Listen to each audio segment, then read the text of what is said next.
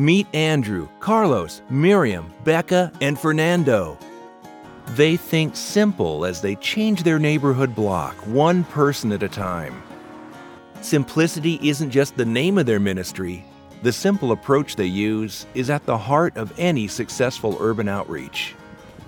Simplicity missionaries survey their community to understand them. After learning about the neighbors, they narrow their attention to both sides of their street block. The goal is to build lifelong relationships with their immediate neighbors.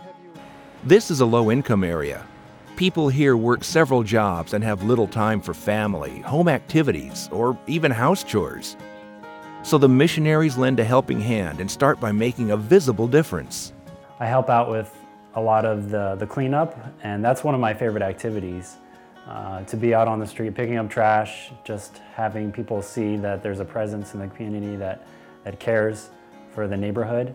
And that's actually my favorite method of meeting people. We went door to door and asked them if they wanted us to pick up trash from their yard and cut their grass or plant flowers. And so many of them gave their permission for us to do that, and so we've been doing that every week. And one lady here on the corner said, well, we didn't know if you guys were, who you were or what you were gonna do, but then we saw you out there cleaning up and then we knew that you were doing a good thing. There's other reactions like, well, these people are cleaning their community, so we should too. And so people have picked up, you know, their rakes, their shovels, and they said, oh, we'll take care of our own yard. We're just going to redo our whole yard. One of the neighbors did that. We're having to find a way to let people see our Christianity, see Jesus through our actions. What they need to see is that despite what culture is telling them, what they're seeing on TV, what the perceptions are around them, that Christianity matters in their lives, that it does bring good to their lives in a tangible way. It's obvious to anyone who crosses the street that there is something different here. It's clean, it's pretty, it's growing. In this community, there are also many immigrants who find it difficult to succeed due to the language barrier. So, the missionaries and volunteers teach English as a second language. One of the teachers, Carlos, is from Mexico, and English is new to him. He arrived about 1.5 years ago.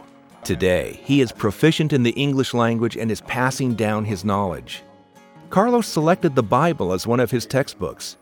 He believes in the power of God to enable even a mute to speak.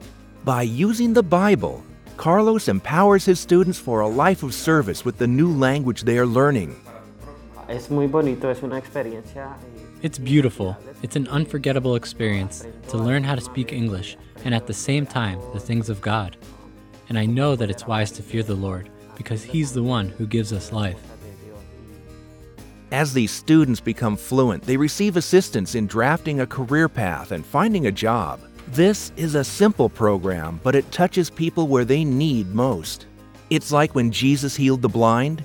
This is helping people to see and navigate in a different culture. Another much-needed service here is mentoring the children.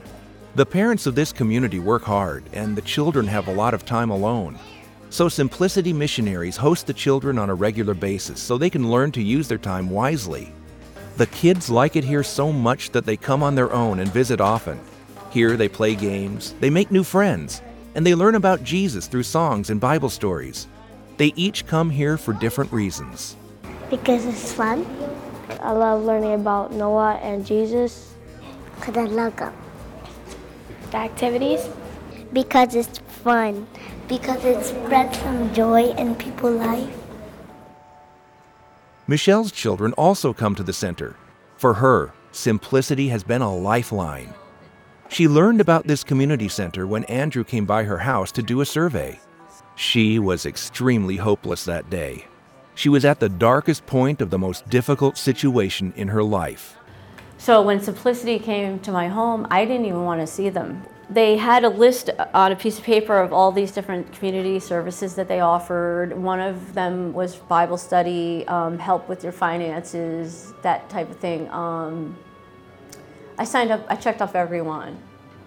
And I always wanted to do Bible study, but I never had an opportunity, so I was interested.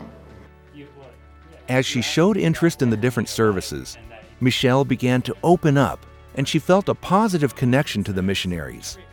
They asked Michelle to pray for her and her situation. Losing her kids to social services was a devastating experience.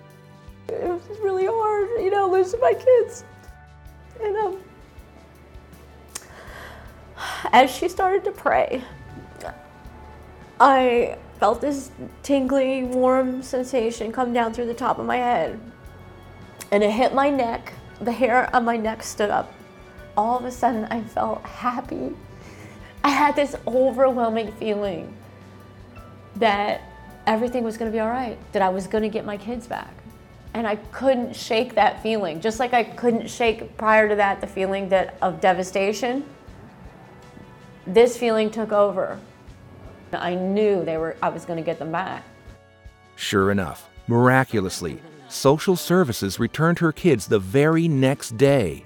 They even apologized for the incident. Now Michelle just had to learn more about the God who could control emotions and solve the hardest problems. As she studied the Bible, she made important decisions in her life. She began to regularly attend events at the center. She quit smoking and even began to volunteer. As Simplicity Ministry connects with the community through different avenues, they genuinely want to help. They want to assist in whatever area people need. That's what we hope to communicate to the community, that we're here to help and that we are a people who is understanding and that is helpful and that really cares about their needs, their families, and their lives. Just be yourself with them. Just show them that you really don't want nothing from them, that you just came to give you all to them, like that you are really here just to help them, just to do whatever is in your hands, in your reach to help and to try to improve their life. We work really hard to let people know that we're not in it just to give them a Bible study, not just to get something out of them, but that we're willing, if they need a friend, we're willing to stop by, a couple, 3 times a month and be friends with them. They don't have to, get us there under some pretense. We're willing to be there for them.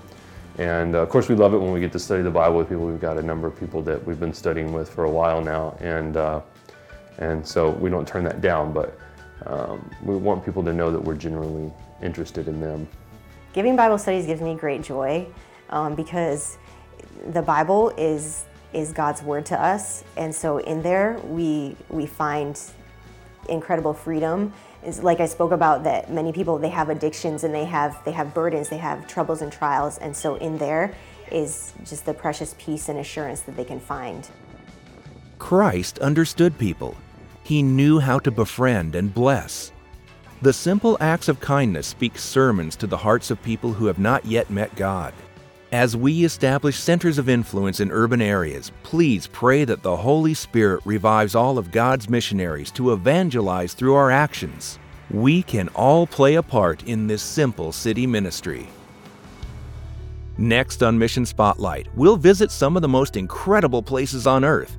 One of Adventist's most beautiful camp locations in Alaska, and then a hop across the Pacific, where we'll learn about Adventist schools that are educating presidents, queens, and government leadership in the Micronesian islands. This is Mission Spotlight from Adventist Mission.